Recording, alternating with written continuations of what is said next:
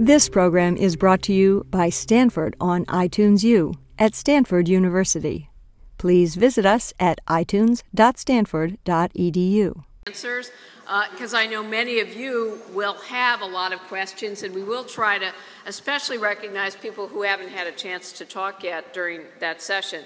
Let me provide the brief biographical information. The full information is in your materials. First, David Black, who joined the Department of Education in 2004 and is currently the Deputy Assistant Secretary for Enforcement in the Department's Office for Civil Rights. And in that capacity, Mr. Black acts as a principal advisor to the Assistant Secretary on Civil Rights Enforcement to further the mission of the OCR. That mission is to ensure equal access to education and promote educational excellence throughout the nation through vigorous enforcement of civil rights. Prior to his appointment, Mr. Black worked as an attorney in the area of civil rights, labor and employment law, and litigation, as a member of the U.S. Army Judge Advocate General's Corps in the Office of the Attorney General for the state of Minnesota, and as a Russian linguist with the U.S. Army, which undoubtedly prepares him for the questions he's now going to get this afternoon. Professor Carole Oglesby is chair of the Department of Kinesiology. I never say that right, I'm sorry, Carole, at California State University Northridge, a position she's held since 2003. Prior to that appointment, she served as a therapist at the Northwestern Psychological Services and professor at Temple. She's the author of Women in Sport, From Myth to Reality, and editor of the Encyclopedia of Women in Sport in America. She was a member of the board of directors of the U.S. Olympic Committee on the Olympic Committee Registry of Sports Psychology. She's received numerous awards, including, and I'll just list a couple, the National Association of Girls and Women in Sports Honors Fellows, the Association of Intercollegiate Athletics for Women's Award of Merit, the Women's Sports Foundation Billie Jean King Contribution Award, and the Tate McKenzie Award and S.T. Henry Award for contributions to African American professional development. Judith N. Sweet joined the NCAA as Vice President for Championships and Senior Women's Administrator in 2001. 2 years later, she was promoted to Senior Vice President for Championship and Education Services, and then, after her retirement from the NCAA, became a consultant for that organization and for other organizations concerned with gender equity. Prior to her work with the NCAA, she served as Director of Athletics at the University of California, San Diego, when she became one of the first women in the nation selected to direct a combined men's and women's intercollegiate athletics programs.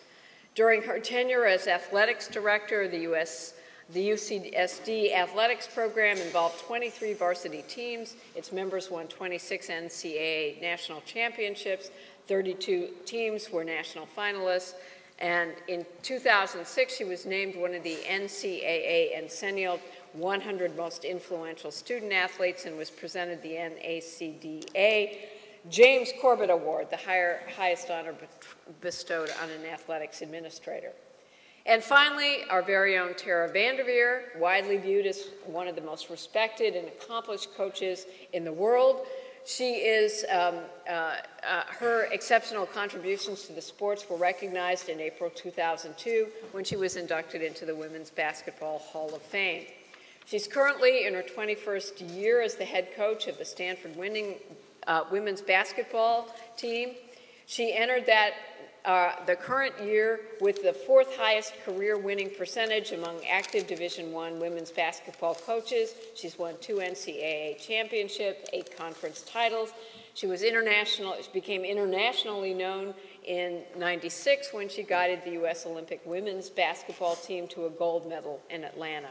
She's also author of Shooting from the Outside, which chronicled her Olympic and national team experience. And I've asked Mr. Black to start us off. Okay, thank you very much.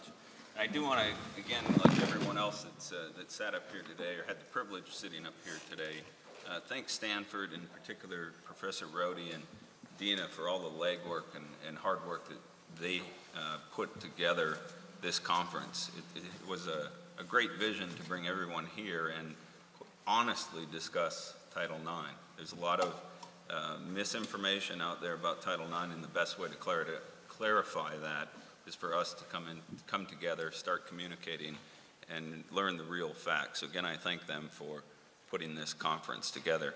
I'm going to be very brief. I know there's probably a lot of questions for me. I want to answer your questions. I'm not going to sit up here and tell you what I want you to hear. I'm not going to convince a lot of you one way or the other on Title IX or surveys, but I do want to try to clarify some of the questions that you have, so I'm going to try to be extremely brief and save a lot of time for questions. Bob Bolesley was up here earlier, and he said he's not a Title IX expert. I'm not a Title IX expert either. However, I do have the fortune of representing OCR, and that is where the Title IX experts are.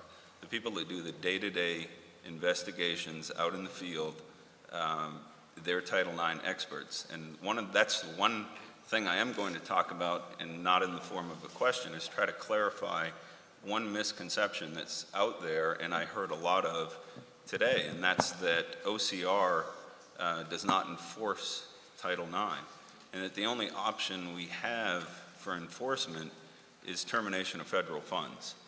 Let me clarify that to tell you that that's our ultimate enforcement option. That is the big hammer. But what has been lost in the translation is that under the statute itself, Title VI and Title IX adopts the enforcement mechanisms of Title VI.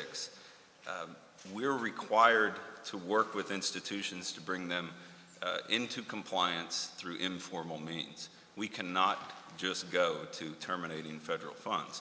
So the statistics out there of there's never been termination of federal funds, that's for a reason. We are obligated by statute and regulations to sit down with the institutions and bring them into compliance, and that is what we do. I don't know why those results are not communicated, but any institution who's represented out here that we had an investigation with, some of them will find that it wasn't a very pleasant experience. Someone was up here and talked about the case, now I'm going to draw a blank on it, the Williams case, I believe, that the Supreme Court heard recently that found retaliation as a private cause of action. Retaliation's always been a private or a cause of action with OCR. If you go and you read some of the testimony from that Supreme Court argument, you have the school district on one side saying OCR is a horrible government agency with a big hammer that comes in and is extremely unreasonable. You had others on the other side of the issue saying OCR is asleep at the switch, they're not doing anything to enforce OCR, or enforce Title IX. Well, I can tell you those people that I represent, some of them who are in this room, former employees of OCR, they do a fabulous job of working to bring institutions into compliance with Title IX. Now, you may not read about it in the papers, but if we go in and do an investigation and find a problem, we will bring them into compliance. And oftentimes it's not through the termination of federal funds, because a lot of the Title IX problems we see aren't necessarily an intent to keep women from athletics. It's misconceptions, it's ignorance.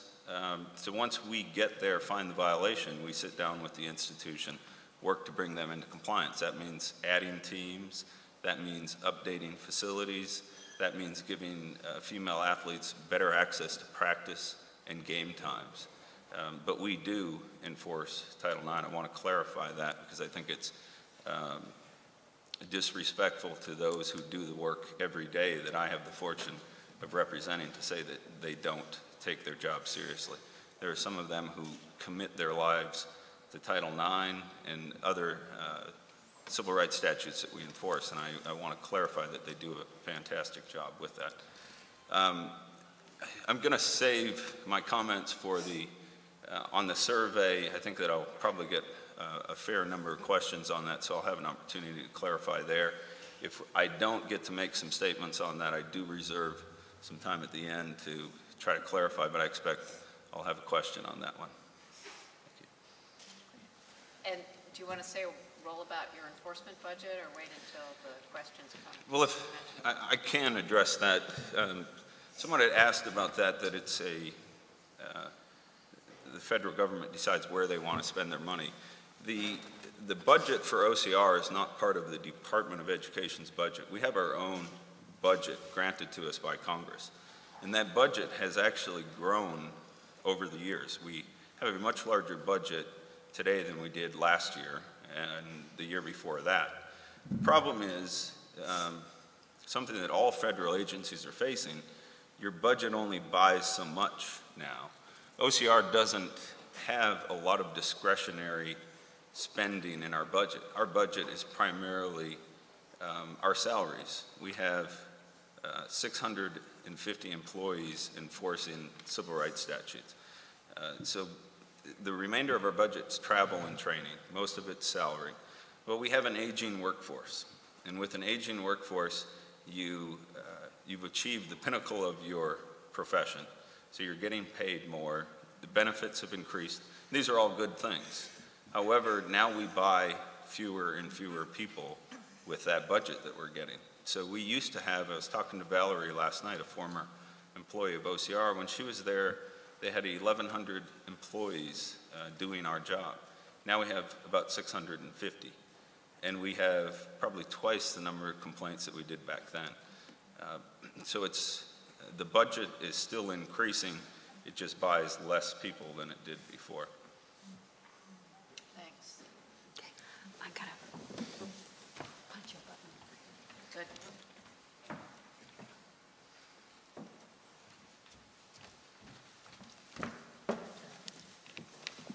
As everyone else, I want to start out by saying thank you to the Center on Ethics here at Stanford and Aurora Foundation and Dina for all the hard work. At a more primal level, I'm also thankful to Liam, who's doing the technology here, and Linda Carpenter, who loaned me their remote. I have a love-hate relationship. Uh-oh. See, it started up already with, should it be the second button, they said? Oh, sorry. You're welcome. I knew he was going to do a rescue. There we go. Thank you. One of the really special parts of the conference today for me has been the broad coalition kind of potential that is based in the different backgrounds and the different ages and just the diversity generally of the group here today. So how will we know when we get there to gender equity? I think it's partly an aspect of commercialism and materialism in our culture, as was addressed by one of the panels this morning, that our fallback or default position when we're thinking about how to get there on something like gender equity is to go to numbers. And the percentages, the proportions, the targets, they're very important. And these are clear and precise markers. I don't want to get confused as a person who's against the numbers or not interested in the numbers or saying that the numbers are not important. But on the other hand, if numbers were all there is to that, we would not have this panel convened this afternoon. My supposition is that the organizers of the conference are posing this question: how do we know when we get there? Because they have the sense, as I do, that partly the answer to the question, how will we know when we get there, is something that is in the gut. Our guts will tell us when we're there to gender equity. And right now, our guts are telling us, no, we're not really quite there yet. So the therapist training part of me, I was thinking, okay, I'll get people to close their eyes and visualize an enormous collective gut. And then I was thinking, no, we don't want to visualize that. For some of us, it's too much of a problem already. So let me give this a more glorified academic-sounding name, like maybe public consciousness or collective consciousness, in regard to expectations for a fair deal for women in sport. I think we have had all sorts of documentation today that the fair deal is much closer today than it was in the 1970s, but we're not there yet. Not there at all. In my way of thinking, there is more than equity. It's a consciousness of sufficiency for every woman's becoming all she can be, a sufficiency to become all her potential, including that of the body. We come a lot closer to these ideas of sufficiency towards potentiality in areas other than sports and physical activity. In Western culture, for example, we place a lot of emphasis on literacy, and at our best, we fight illiteracy. More recently, we've identified another important basic human right, numeracy, numeral literacy, and we're fighting innumeracy. But I want to pose another idea of a human right. Maybe we could call it motoracy. I'm not sure that's a great term, but it fit with the illiteracy and numeracy ideas. Motoracy, a literacy of knowledge and skills in movement, sport, and exercise that would last through the lifetime. There, for me, is this public consciousness or our collective gut telling us that motoracy is a birthright of every girl and woman, a prime requisite for quality of life for every male and female alike. Our collective gut is telling us we have no such sense of a basic human right of that type right now. We've discarded physical education generally for the most part, especially even here in California. When schools and colleges cut boys' and men's sports in a misguided attempt to grow girls' and women's sport, I hear in the public discourse at my institution, in newspapers and television, and every venue, a sense of tragic loss. And some of the people that have been our compatriots and peers this afternoon have talked about that tragic loss. A sense that for boys and men to lose opportunities for sport is an injustice of cosmic proportions. I do not hear that same kind of sense of tragic loss all the time when people are talking about the fact that girls and women went for so long without those opportunities and even yet have not reached that sense of motoracy, a basic human right in these kind of skills and knowledges. So how do we know when we get there? I think a major campaign is still needed that would be brought about by broad and deep coalitions and years of strategies to try to change this public consciousness so that we would have that sense that every girl and woman is an individual who has that basic human right. Ironically, girls' and women's opportunity to play, to develop physically, to participate in sport as a celebration of community and culture are all recognized as basic human rights in many of both the oldest and the newest of the United Nations covenants. Motoracy, in that sense, has, I want to just indicate briefly what some of these covenants would be. The idea of the primal base right to play and sport are enshrined, in a sense, in legal and ethical documents approved by the United Nations starting in 1948 and UNESCO right up to the Beijing Platform for Action and even beyond that. So the legal, and this is the irony, I think, the legal and ethical standing of this basic human right is there, but where we still don't have it in too many instances is in the gut. Thank you.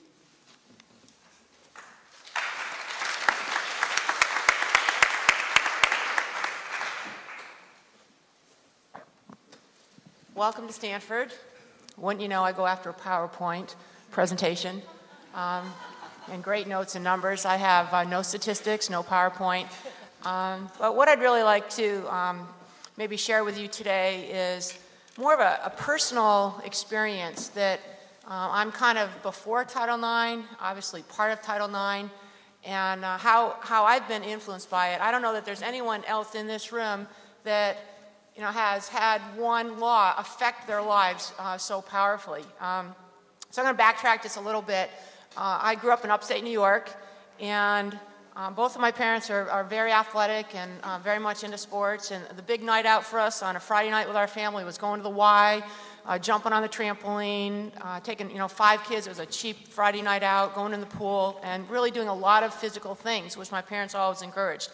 And as a young girl growing up, for whatever reason, I just went crazy after the 3rd grade gym class, which we had, doing the 3-player weave. It was called 3-man weave, but, and loving this crazy game of basketball. So I just went out and played with the boys and the girls in the neighborhood. And in the 3rd grade, 4th grade, 5th grade, all the boys and girls played together. And then as I got older, it became apparent that it was not okay for the girls to play. So in order for me to play with the boys in the neighborhood, I always had the best ball. And if they wanted to use my ball, I got to play. In the 7th grade, there was a young man who I loved watching basketball. I sat down as a young child and watched the Boston Celtics that were on television once a week. If I had been growing up now, I would have flunked out of junior high because so much basketball is on, I'd want to watch it all. But I would diagram plays, and my dad, we would talk about, why the strategy of the game. So from the very beginning, I just was crazy about this game of basketball. And as a 7th grader, I went to a school that was about half an hour away, and I couldn't play on a team. There were no teams for girls. There was no 7th grade team for boys. There was 8th grade team for boys, 9th grade team for boys, junior varsity and varsity, but no girls anything. And so the only way to go for me was I could be the mascot. So I put on a bear costume and I went. And in the middle of the season, I was actually fired from the job because instead of cheering and turning towards the stands, I was watching the game with the bear head off. So then I couldn't go. But in my 7th grade yearbook, I had a young man who was the best male basketball player right in my yearbook. You'll go to the Olympics in basketball someday. There weren't even Olympics for basketball. I don't know how he knew that, but I hung on to that. In my 9th grade yearbook, the boys' gym teacher who wrote in my yearbook, to the best basketball player in the 9th grade, boy or girl. And I was really proud of that, except that I didn't get a chance to play on any teams. Well, my parents moved when I was in the 10th grade, and I thought, new image. No more basketball. I'm going to try out for cheerleading. Which I went and had a horrible experience. I went up for a big cheer. My shirt busted open. Didn't make the squad. But it was my parents, because we had never had a hoop in our driveway. My parents, we moved. They gave in and they said, all right, we're going to put a hoop up. I said, I am never playing on this hoop, and I never did. Well, they said, all right, I have other brothers and sisters. They played on it. But I'm like, basketball was I loved it so much, but it was so painful, and I was like, I'm having nothing to do with this. I'm 15 years old. I'm too old for basketball. So I said, that's it. I'm done with it. But at the same time, I kind of just, maybe I had a little, I was kind of getting my little fix on the side. I was reading all these books about basketball. Of course, they were all boys' books. And the librarian called my dad in the 9th grade and said, Mr. VanDerveer, I'm very worried about Tara. And he goes, why? And the librarian said, she has read every book in the library about basketball. And I was just like, Dad, I just like reading about it. And it was something, though, I wanted to get out of my system. Well, I ended up going to college where I was on a team at the State University of New York at Albany. I jumped center. I was a leading rebounder, leading scorer, leading assist, and leading turnover, and our team was horrible.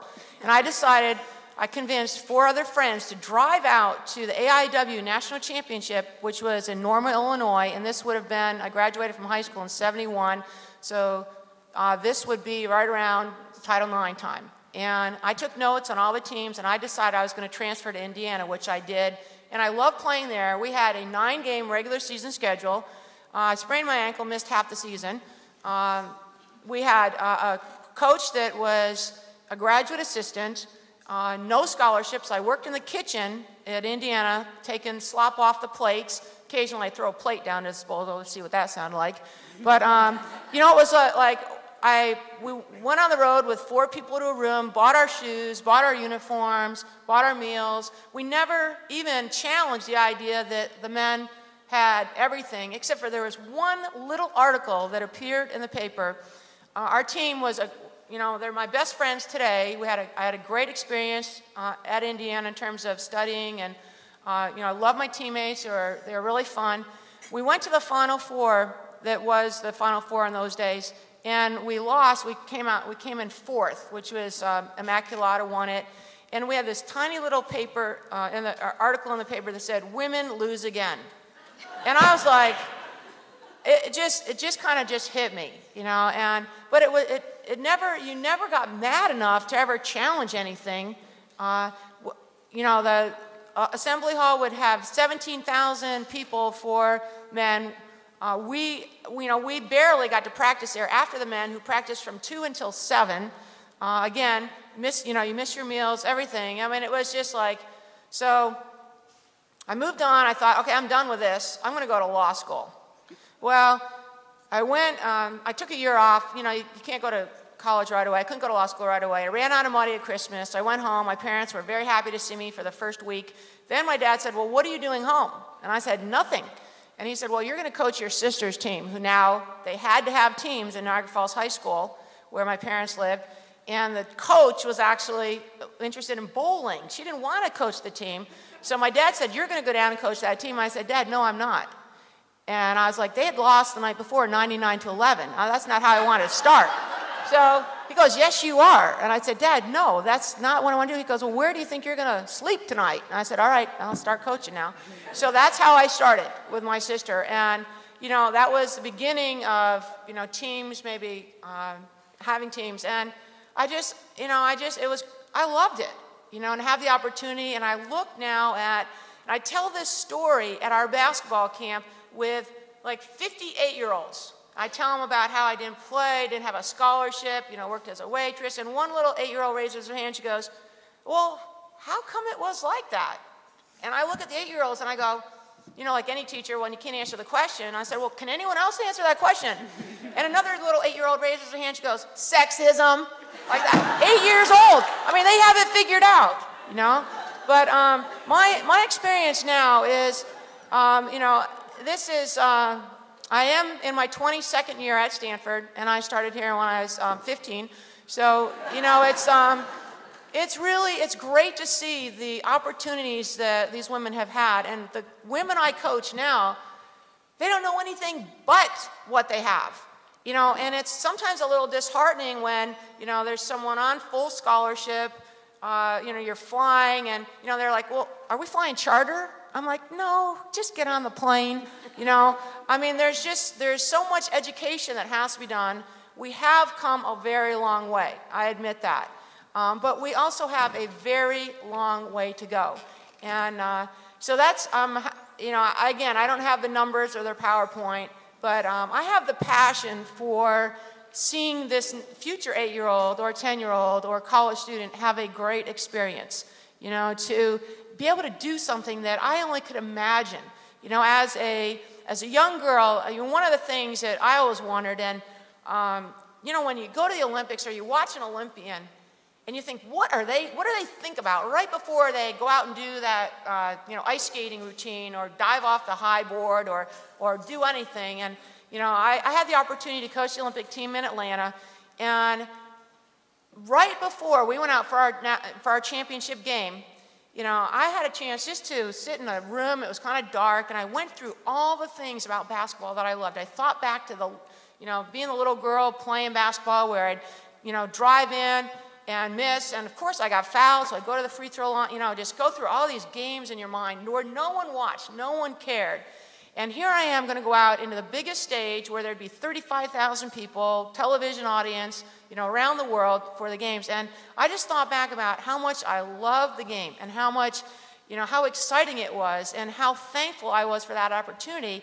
But it was like I could not even have imagined it when I was a little girl. And now little girls have this, they can really dream and have this opportunity. And we owe it to these little girls to give it to them, not just in basketball, but in every sport. And that it's not just as my parents, I'm one of 5 children, 1 boy, And the way I look at it very simply with Title IX is we never sat down at the dinner table and they served hot dogs to the girls and steak to the boy. You know, it was, if we were having hot dogs, we all had hot dogs. If we were having steak, we all had steak. I'm vegetarian now, but, you know, it's like whatever, you know, it's kind of, I think that Title IX, honestly, I don't even think there should be a need for Title IX. But the little 8-year-old had it figured out. So, you know, I applaud everyone in this room that's on the forefront of fighting for that opportunity for that little girl who really did not want to be a cheerleader, but really loves to play ball.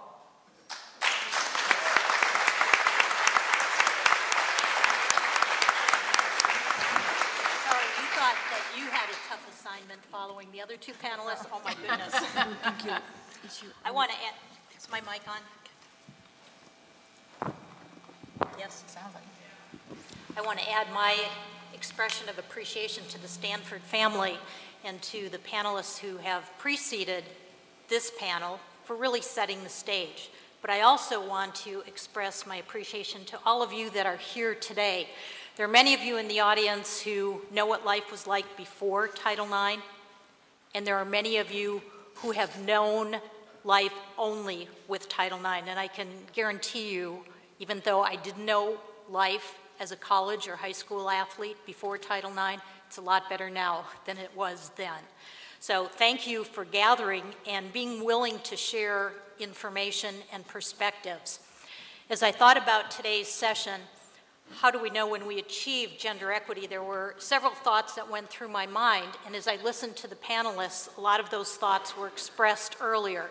So what I'd like to do is emphasize some of those points that I feel are worth emphasizing, underscoring them, and then try and put some meat on the bones of some of the points that were made.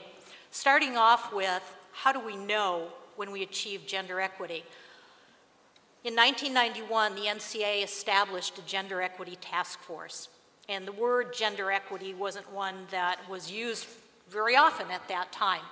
And we brought together advocates of Title IX and skeptics of Title IX. The advocates knew what gender equity was, and the skeptics kept saying, gender equity, what's that? How can we achieve it? We don't even know what it is. So we came up with a definition. And Linda mentioned that definition this morning, but I'm going to just put it in similar words that hopefully expresses what gender equity is. An athletics program can be considered gender equitable when the participants in both the men's and women's programs would accept as fair and equitable the overall program of the other gender. That's all it is. Accept the program of the other gender as fair and equitable. It's that simple. In the previous panel, there was discussion about inequities between like sports. Title IX doesn't dictate that you have to treat like sports in a like way. You look at the aggregate. Are you treating your male student athletes and your female student athletes in an equitable way? It's up to the institution to determine the specifics of what you're planning to do. Earlier today, Linda talked about that pie or cake and cutting it into pieces and letting the other person choose which piece they want. That's what gender equity is all about. An institution has its cake, and how are you going to divide up that cake to ensure that your male and female student athletes are going to get their fair share? Part of our discussion is influenced by the fact that sometimes we lose sight of the fact that we don't have the same history.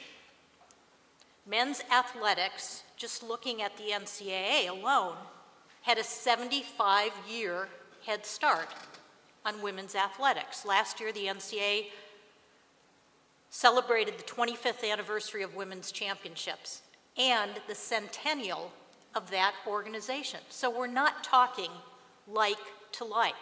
And if you go back even further, to the ancient Olympics. Not only were women not allowed to participate, they weren't even allowed to spectate.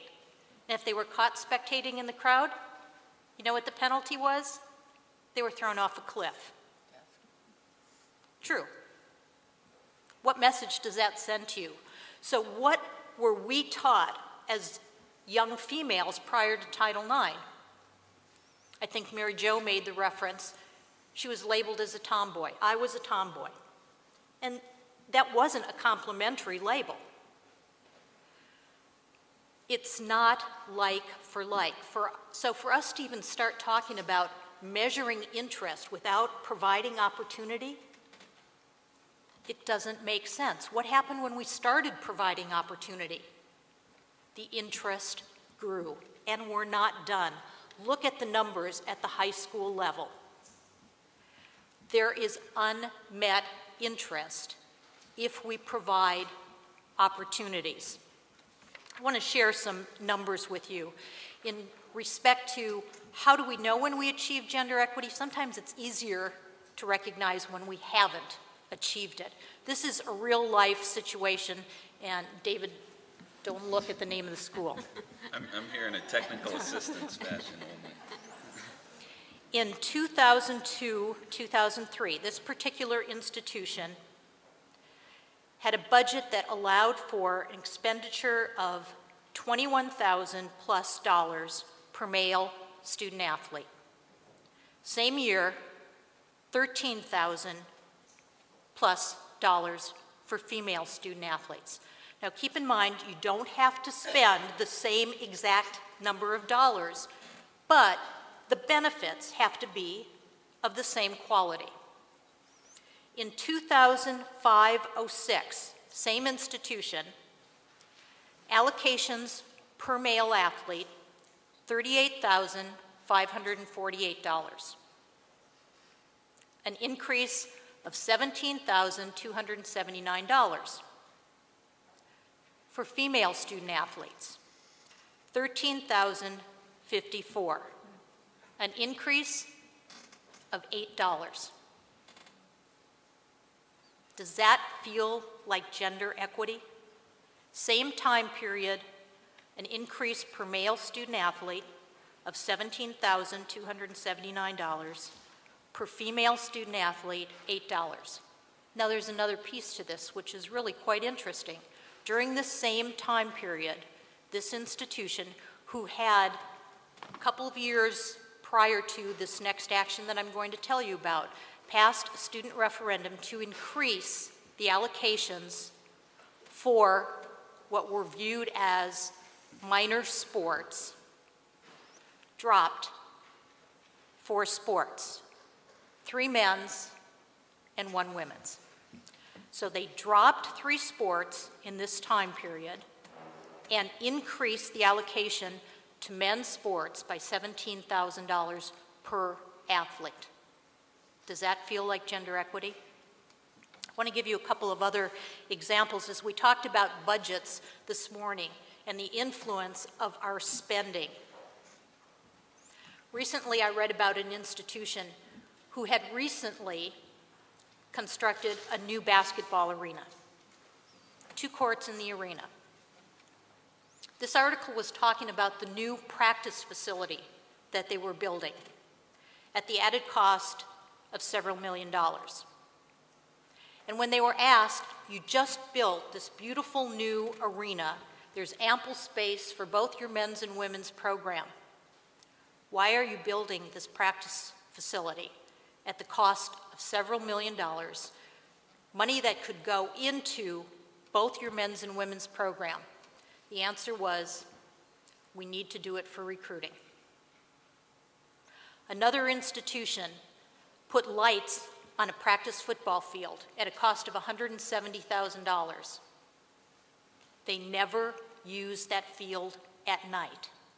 When asked why they did it, to show our recruits.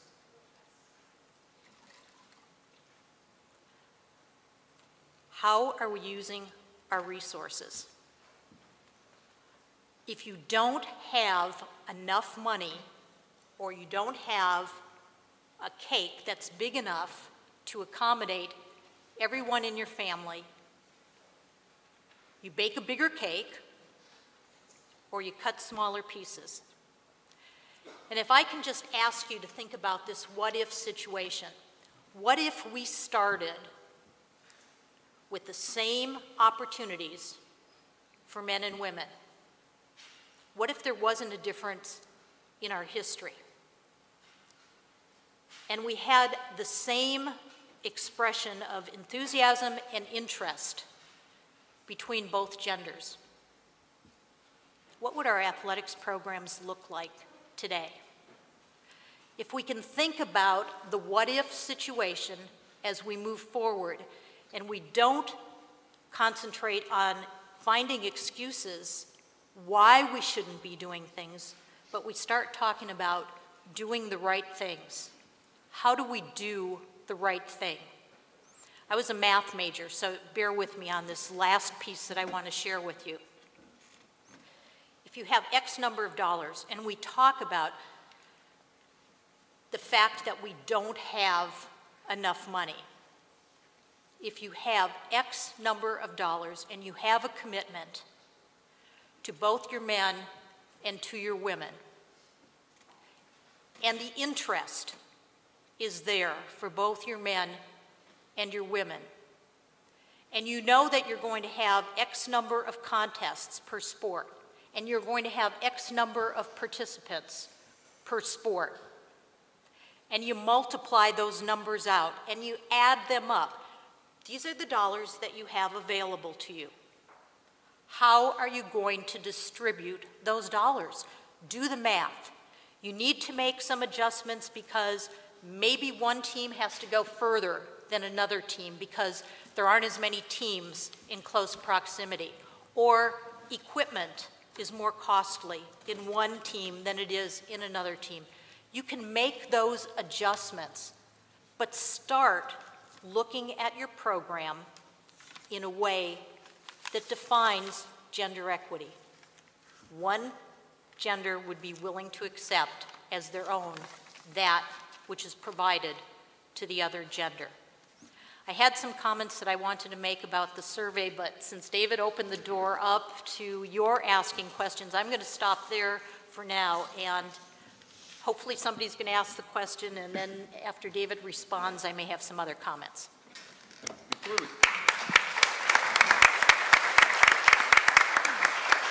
Before we take questions, I neglected to address the title of our topic.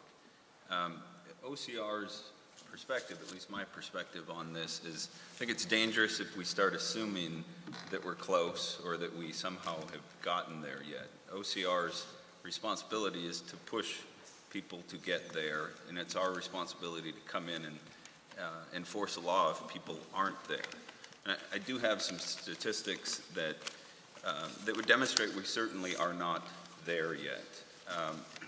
But again, the communication, the technical assistance is extremely important because, as I said earlier, I'm going to harken back on this enforcement piece. When you tell a female student or a coach that there is no remedy for them if they come to us, they will not come to us.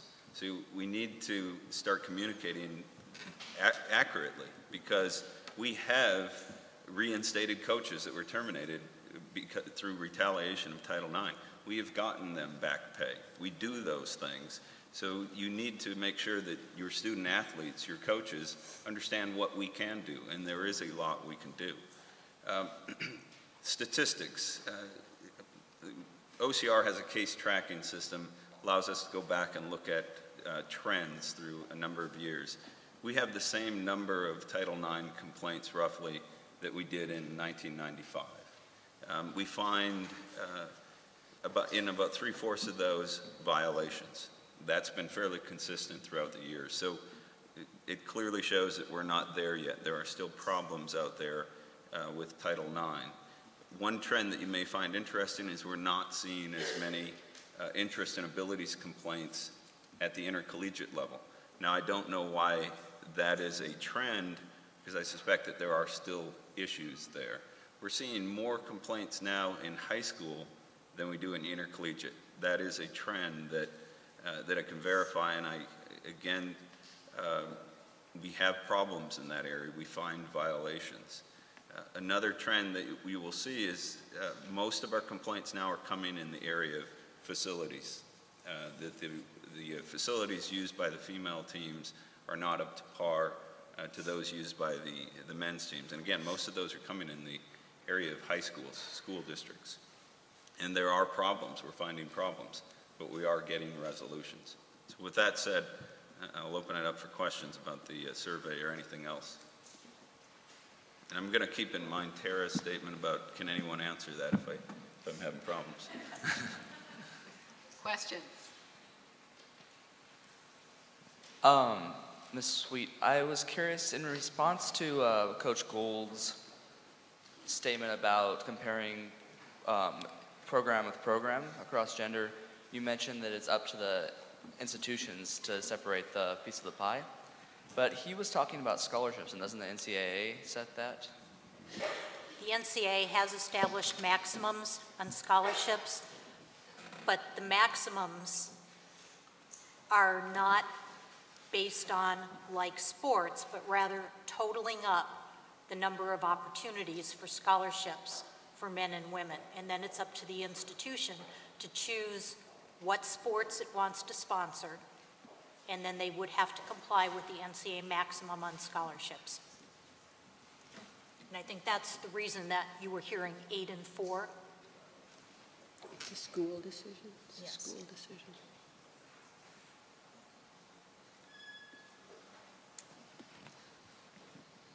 Hi, Linda Joplin with California Now.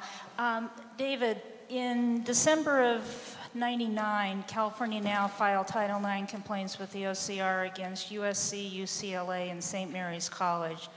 Within a couple years, UCLA settled, added women's crew. St. Mary's, I believe, added lacrosse. And the USC complaint went through the analysis process. A report was written. It went back to DC. It has been sitting there ever since. I'm very frustrated with this. They added more bench warmers to their current teams so that their participation percentages went up and were closer to proportionality. They refused to add any more teams. The difference between their scholarship ratios to participation in the scholarship percentage doubled in the worst, going in the worst direction. And more women are finishing school with debt than would have been otherwise. And this has gone on for years. And let me address that to the extent I can, given it's an ongoing investigation. It is still open. And I think you've already identified what the problem is there, and it somewhat relates to the last gentleman's question. USC has moved definitely in the direction of being in compliance with the interest and abilities part of Title IX by working towards proportionality. But that's one of the difficulties of proportionality if you have Division I football and scholarships, and it all connects to the last panel. There are limits set by the NCAA how many scholarships you can have and for what sports. And although the NCAA and no other athletic association is an excuse for compliance with Title IX, that's clearly in our regulations. We do not let an out if you're having trouble complying with NCAA rules. However, in that spirit of working voluntarily and towards a resolution, we're in a difficult position of trying to find a way to increase the number of scholarships and financial assistance to the female athletes given those NCAA rules. It's posed a real problem. And at some point, I can tell you in the near future, we're just going to have to end the spirit of cooperation. Pardon?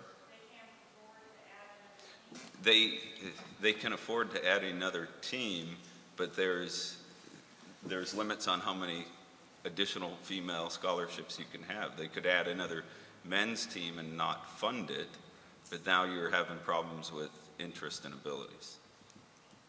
It's all interconnected and extremely difficult, and I think it does relate back to some degree. If you have football and the number of scholarships that you have on football, you can reach compliance through proportionality if you have the money to do it.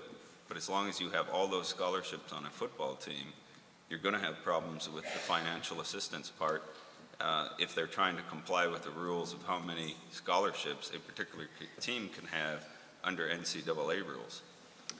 And USC is to their benefit and to their defense, is willing to give the female athletes additional financial assistance.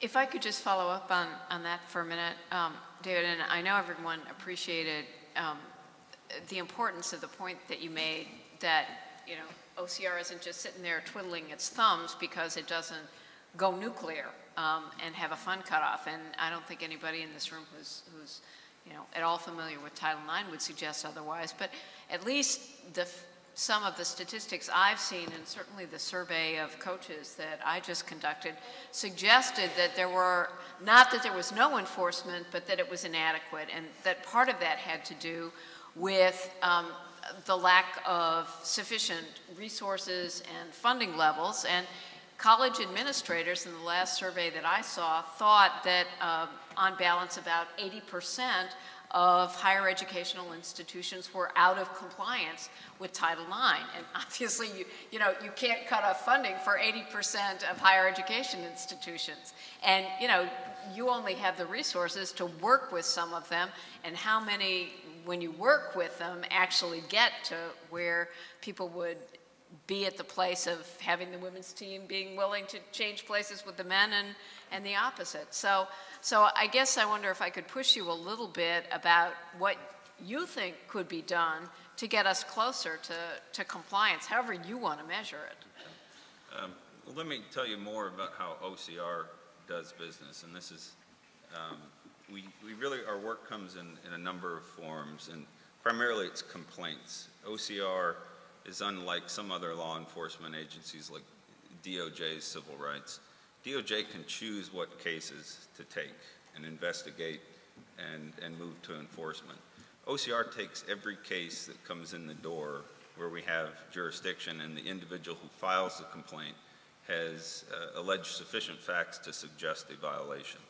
And that's actually a much lower burden than a federal court would impose on you if you're filing a lawsuit. And that's why, again, I encourage you to seriously consider OCR as an option for enforcement.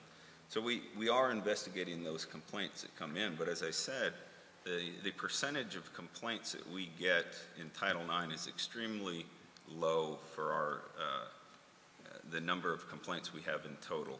In fact, over the years, it has steadily sat at about 1.9% of OCR's entire complaint load. That's athletics. Title IX in general, and that's another thing I want to leave you all here with today, covers so much more than athletics. And this is important to have a conversation about any part of Title IX we can, but there are things that are equally important: sexual harassment, grievance procedures. That's under Title IX as well, and of course academics. The total percentage of our caseload or complaint load was only 6% for Title IX in total, about 1.9% athletics, and again, the percentage of intercollegiates even smaller.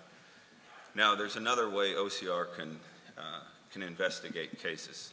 You bring them to us, again, that's complaint investigation. OCR has responsibility to initiate a number of compliance reviews each year. That means we can choose which institutions we're going to go out and investigate and under what statute we're going to investigate. But again, that's where our discretion comes in. And when you have a shrinking workforce and escalating complaint load, which now sits at about 6,000 or close to 6,000 complaints a year, there's not a lot of room for proactive compliance reviews, and we have responsibility for so many other areas of civil rights. Disability makes up over 50% of our entire caseload. National origin, about 18%. We get a hodgepodge of multiple issues, it's about 11%. Then there's some that simply are filed with us, but we don't have jurisdiction over. They go to the EEOC, that makes up the difference. So when we're targeting our proactive reviews, where we will go out and initiate an investigation, we may base it on where are we seeing most of our complaints. How can we address that huge complaint load? How can we try to bring that down? This year, we are going to be doing Title IX athletics compliance reviews, both at the intercollegiate and at the interscholastic level. And it's not going to be a huge number, but I would say it's still extremely important, because the threat that we could come to your institution will force schools at both levels to start looking at themselves, starting to work to bring themselves into compliance. But a lot of where our proactive initiatives are going to be this year are in some areas where we've seen a lot of problems. The overrepresentation of minorities in special education, English language learners being put into special education, disability access. We're going to be doing a number of Title IX reviews, just not athletics. Sexual harassment. Last year we did a number of reviews in academics. Are women being admitted to elite programs such as engineering and physics in a number of schools? We're looking at those other areas of Title IX as well and trying to focus on those. But to answer the question, what can we do different? Our other piece of what we do, and that's technical assistance. This is part of it. Coming out, educating individuals about responsibilities under Title IX, going to conferences where institutions are present, telling them what their responsibilities are. On Monday, I'll be at the NCAA's Gender Equity Conference, where I'll be conducting a presentation with Janet Judge, who is phenomenal. If you're looking for someone who really knows Title IX, she's an expert in Title IX. We're going to be training Title IX coordinators. I forget who it was, but they made light of the fact that a lot of people don't know their Title IX coordinators. That is true. I will go to a room of members of the NCAA or other athletic associations. The room will be full. I'll ask them if they are a Title IX coordinator. They don't know. I ask them if they know their Title IX coordinator. Again, they don't know. So part of it that we can do differently is a lot better education. That was one of the recommendations of the commission. I think that that's one thing we're trying to do much better, is get out and educate institutions about what their responsibilities are so that they can fix those problems. I just want to comment one thing more. The idea, the basic fact that 80% or something close to that of colleges are out of compliance, I'd like to think that it would bring a collective gasp from the populace. As Billie Jean mentioned last night, we are the choir here, so we're talking to the choir. But this is really a crisis in a sense. And I think I would like to encourage that every one of us continues with what we're already doing and increases our efforts to outreach to the ordinary mainstream service organizations, NGOs in the community, whatever groups, to begin advocacy. Because when people get on a bandwagon, like what happened after the national championship game and the commentaries about the Rutgers team, everything changed, or a lot changed. And David is talking about what the plans that OCR has for the next year, how they're going to handle things, the percentage of different types of grievances that they'll be looking into. That could change too if there were a stronger groundswell about these kind of issues. David, just did I get this correct? So the question here was, OCR goes into a situation, finds an institution not in compliance with the scholarship provisions, that they're giving out more scholarships to men than their percentage in the athletic student body, the athletic program.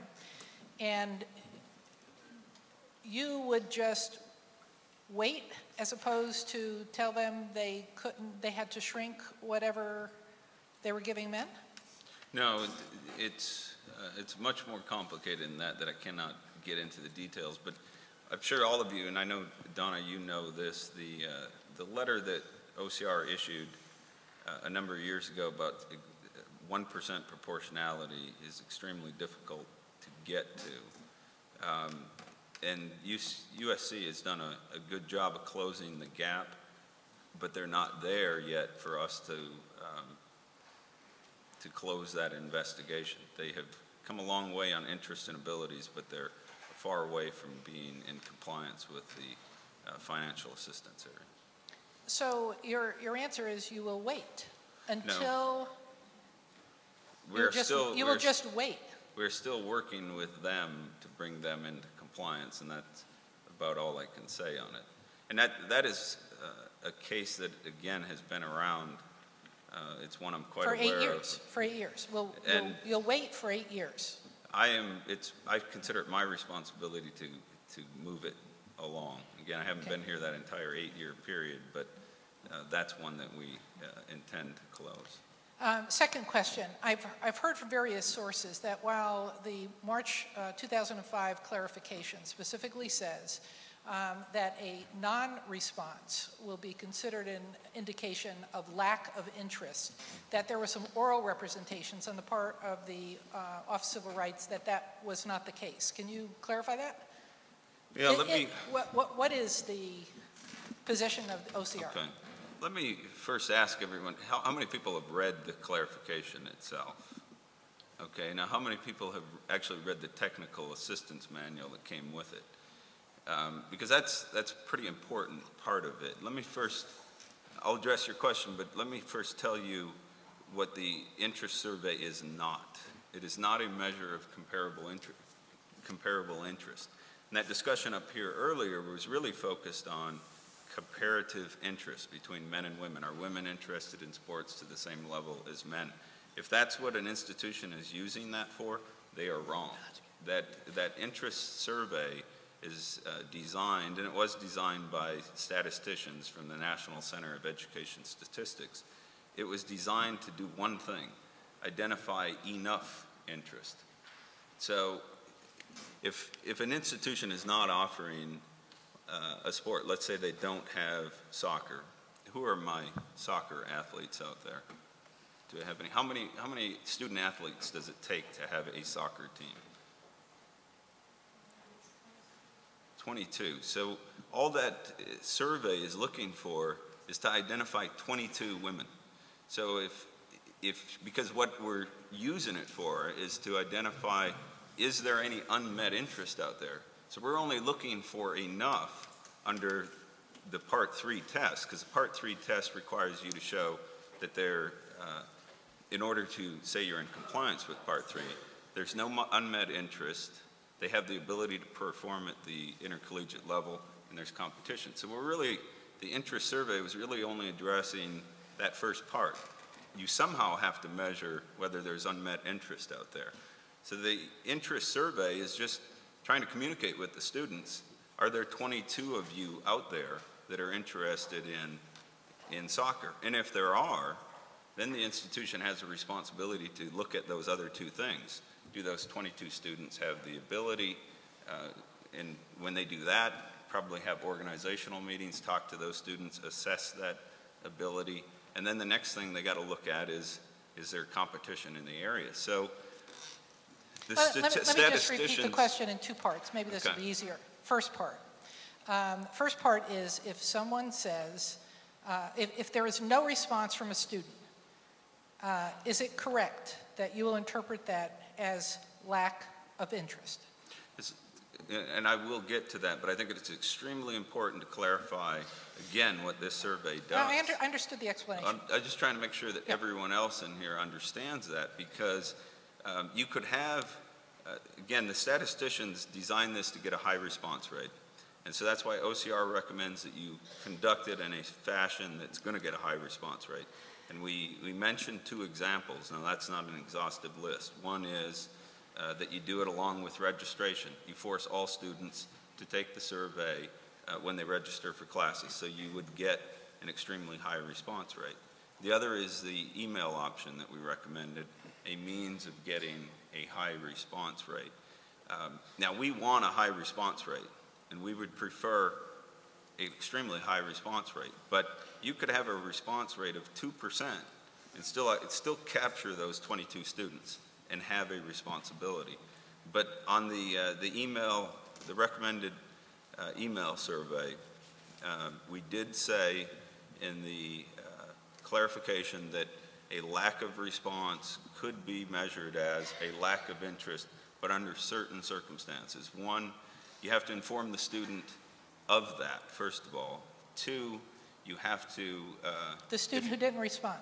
The student who didn't respond in the communication, and if that student didn't respond, and this is in the clarification, you have to make reasonable efforts to follow up with that student. The only other way you can do it is, again, you have to follow up with that student. Now, there was some comments about this earlier, about the email survey and it ending up in spam. That's highly unlikely. We searched a number of universities' email policies when we were looking at this email option. There are a number of universities out there, Purdue, University of Texas, some other major universities that have email policies that says that is their official means of communication, and they presume a student will read it. I don't want to make light of the Virginia Tech issue, but the first way they were trying to communicate an emergency to students was through email. That's how students communicate now. I even looked at Stanford's email policy before I came here today, and they have an email policy that says if you're getting an email from the university, the spam filter is turned off. It's not going to end up in the spam folder.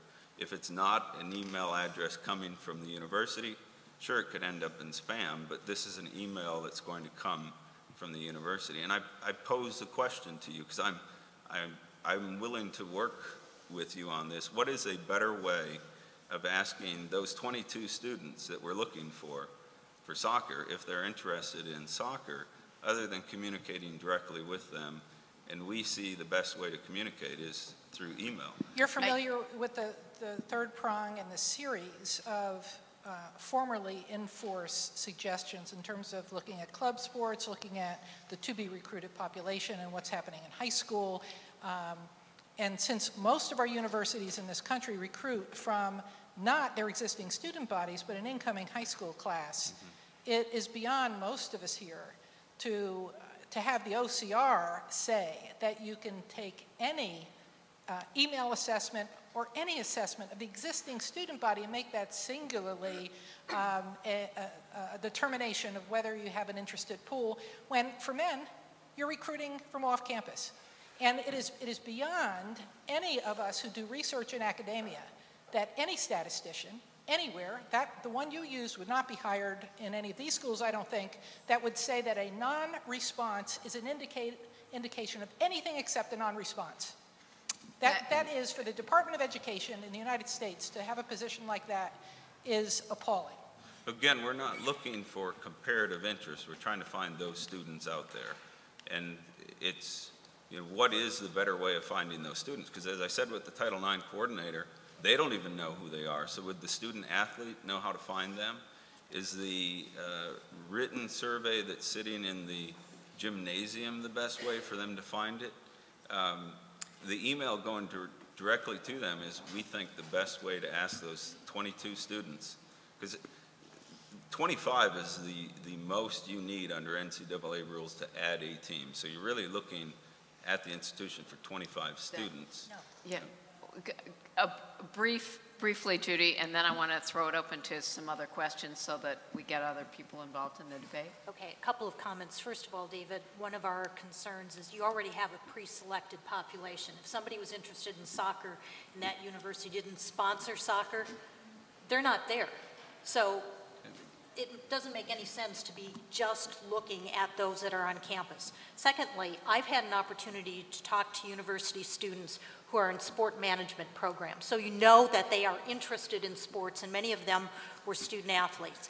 I had a room of 200 students, and I said to them, how many of you respond to email surveys? Not one hand went up. Then I talked to 40 graduate students, sport management program. How many of you respond to email surveys? One hand went up, and she indicated she responds because she's a marketing major. The university presidents, through the NCA, have communicated to OCR that this is a flawed process. They've identified the reasons. These are the practitioners that have to implement this. Why is OCR not listening? Again, it's what we're trying to look for. It's not comparative interest, it's trying to identify students. And I still leave the question on the table. Who's got a better idea of identifying that unmet interest? Because, Don, I agree with you that there are other things OCR looks at, but they've never been required things that an institution has to do. The institution, under the 1979 policy guidance, was you can use any assessment tool you would like. This email survey, all of you need to remember, it's a tool. It's not mandatory. It's something that the institution can use if they want. If they don't use it, that is not of a concern to us at OCR. The only thing we're going to be expecting when we come in under an investigation is that you are in compliance. The 1996 clarification. The 96 clarification, again, that's a misconception. It does not require those number of things. It still says the school can use any assessment that of their choosing. It does not give a laundry list of things the school must do. It gives a laundry list of things OCR may look at. And I can tell you that in practice, institutions were using surveys. Probably institutions that are represented here, and they were not good surveys. So OCR was merely trying to come up with a survey that was much better than those that were out there, make it accessible to institutions so that they could utilize it. Now let me clarify one other misconception about Title IX. I do understand the principle of build it and they will come, but Title IX the requirements of Title IX are only to accommodate the interests and abilities of your existing students. And what's going on in high schools is extremely important when making that determination, but an institution's responsibility is to their students under Title IX. So again, we look at, and I argue that the survey allows you to take into consideration what's going on in the high schools. The survey has all the sports recognized by the NCAA and other athletic associations. The reason for that is we didn't want to give schools an opportunity to take things off the survey so that a student wouldn't be able to respond that they are interested in that sport. But we also say in the clarification that whoever administers the survey can add things to it if they like. We just had a bottom line. You can't leave these out because they are championship sports recognized by an athletic association. So if in your high school area where your feeder schools are coming from, you see a sport that has a lot of interest, add it to the survey and ask the students if they want that. Thanks. We're almost out of time, and you'll be around, and now people know what you look like and how to find you. So I'm sure there'll be some more. I'm leaving tonight, by the way. Before you go. So the gentleman in the back. Thank you. I have a quick question. Shouldn't be as extensive. Judy Sweet, I liked your definition of when we know we're there for gender equity. I think I have it right. Accept the program of the other gender when the athletes would willingly accept. Is that correct? I like that. I think that's a fair statement. And my question is, since there are a lot of sports on the men's side that we're there. I mean, I know rowing, gymnastics, volleyball, swimming, tennis, on the men's side, they would willingly accept the program of the other gender. What do we do for them from a regulatory standpoint now that we're there? Do we continue to punish them Or what can we do? Well, keep in mind that we're talking about aggregate. We're not talking about like sport. And I think maybe your comments were directed at men's rowing would like to have what women's rowing has, men's tennis would like to have what women's tennis has. Exactly. That's what I'm referring to. And that's not what Title IX says. Title IX talks about the aggregate numbers. One other point that I want to make, in the earlier discussion, we were talking about proportionality, and we were always talking about eliminating men's sports. And those of us that have advocated for Title IX have repeatedly said we are not in favor of eliminating men's sports. And proportionality doesn't mean eliminating men's sports. Proportionality can be met by adding women's sports. And that's what we would be advocating for. But and you what can did do you that mean? by using the 3 prongs, determining where the interest is, adding a sport so you have a history of adding women's programs, and ultimately, if you still haven't met Title IX, using those 2 prongs, proportionality. But when you're saying accept the program of the other gender, you didn't mean by the equivalent sport. Correct. So we'd all want to be football players. I'm sorry. So then we'd all want to be football players and basketball players, which is in terms not of benefits possible. afforded, Yeah. correct. Okay.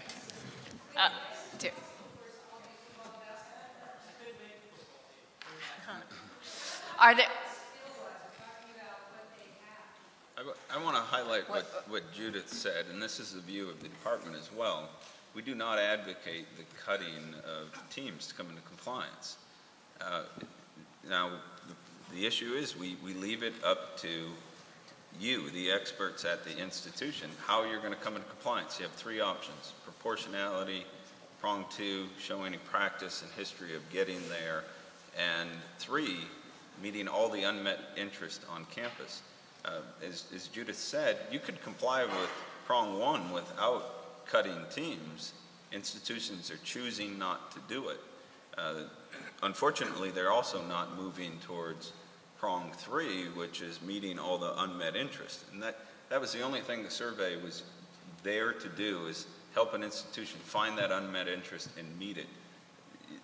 The issue is they are choosing to reach proportionality by cutting teams. And unfortunately, under OCI's current policies, they're allowed to do that. We maybe have time for a couple more questions, and I know other issues, male practice players, somebody want to follow up on the Rutgers incident and Don Imus, so feel free. Anyone we haven't heard from so far who hasn't? Yeah. Okay. Have we heard from you? Earlier in the day. Yeah. So we'll come back to you, but why don't we give the student here a chance and then come back to you? A legal or policy question, but it was triggered by what Tara was saying. And I'm just curious, how do we balance the goal of gender equity, so where we feel we have equal opportunity, with the need to have an appreciation in our generation for how far we've come, and that we don't take anything for granted yet? Were you asking me that?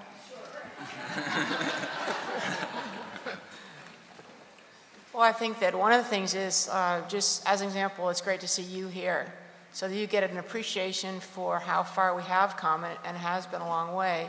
But in fact, there is a lot of disparity between, and I coach one of what I call have teams. Women's basketball is very much, in terms of scholarship support, funding, but there's a lot of subtle differences that still happen on every campus. And you're saying that 80%, I'd be really surprised that there's actually 20% that are in compliance. I'd like to know who one of those places, or who they are, because honestly, the things that happen day to day, whether it's facilities, whether it's travel opportunities, whether it's per diem for women's teams versus men's teams, yes, we have come a long way. And for me, I don't like it when, our team, they just will see things. Well, USC got really nice flip-flop from Nike. How come we don't get those? It's like, I'd like them to see the big picture. So I think that it's great that you're here. And I think that sometimes we all develop a little bit of a comfort level, But what has kind of happened is we have come a long way, but there's still a huge battle. And I think just, like with this, whether it's a survey or whatever, there's people are really resistant to change. And whether it's, and it shouldn't necessarily be, cutting the cake up to give so much of it to maybe men's basketball, football, women's basketball, a couple women's sports, and then you have all these people that basically have to fundraise for their positions, or, there's very different experience. I think your question is very good. As a coach, I try to remind our players a little bit of how fortunate they are. It's a process that's ongoing. And as a coach, sometimes it's hard. I'll tell them about being a waitress or paying for school, or, it's paying off my student loan. But it's not reality for a lot of these young people today in some of the, quote, prime sports. But there's still a lot of work that needs to be done. And, that's great that you're here to kind of see it on the forefront. How many other students are here? That's great. Thanks. Yes, and you in the back. Oh, sorry. Okay. Give you the last question. Oh, well, all right. Puts a little extra pressure on. This is kind of, I'm depressed. I mean, all this time, all these tricks, all these ways to do things that are not honest, in my opinion. You say 80% of the schools are not in compliance, and this is the 35th year of Title IX. Where is their hope there? Where is their honesty in sports and the administration of sport, therefore? How can I get kids in middle school excited about sports opportunities and going on to high school and potentially college if we have a system that is so, basically, the only word I can think of is corrupt and lacking in ethics? And that's a harsh thing to say, but what I've heard is just basically they're rules, we break them. We find ways. The survey is to find ways. There are other ways. You go to the kids and talk to them. You have a meeting. Surveys don't work, and yet it's a part that scares people. So we need leadership to do the right thing, not to get along with the almost correct thing, I think. And I hope that OCR, I know you work really hard. You've got a lot of stuff to do. But people should be fear and trembling when they come and be prepared right away to get it right, because it's not so hard to get it right. This is not brain surgery we're talking about. It's about doing the right thing as the leaders in education services. That's what we're talking about. So, I'm depressed. Anyone want a last response, or is that the note on which to, go out, recharge, and come back with renewed? So thanks to the panelists and to all of you.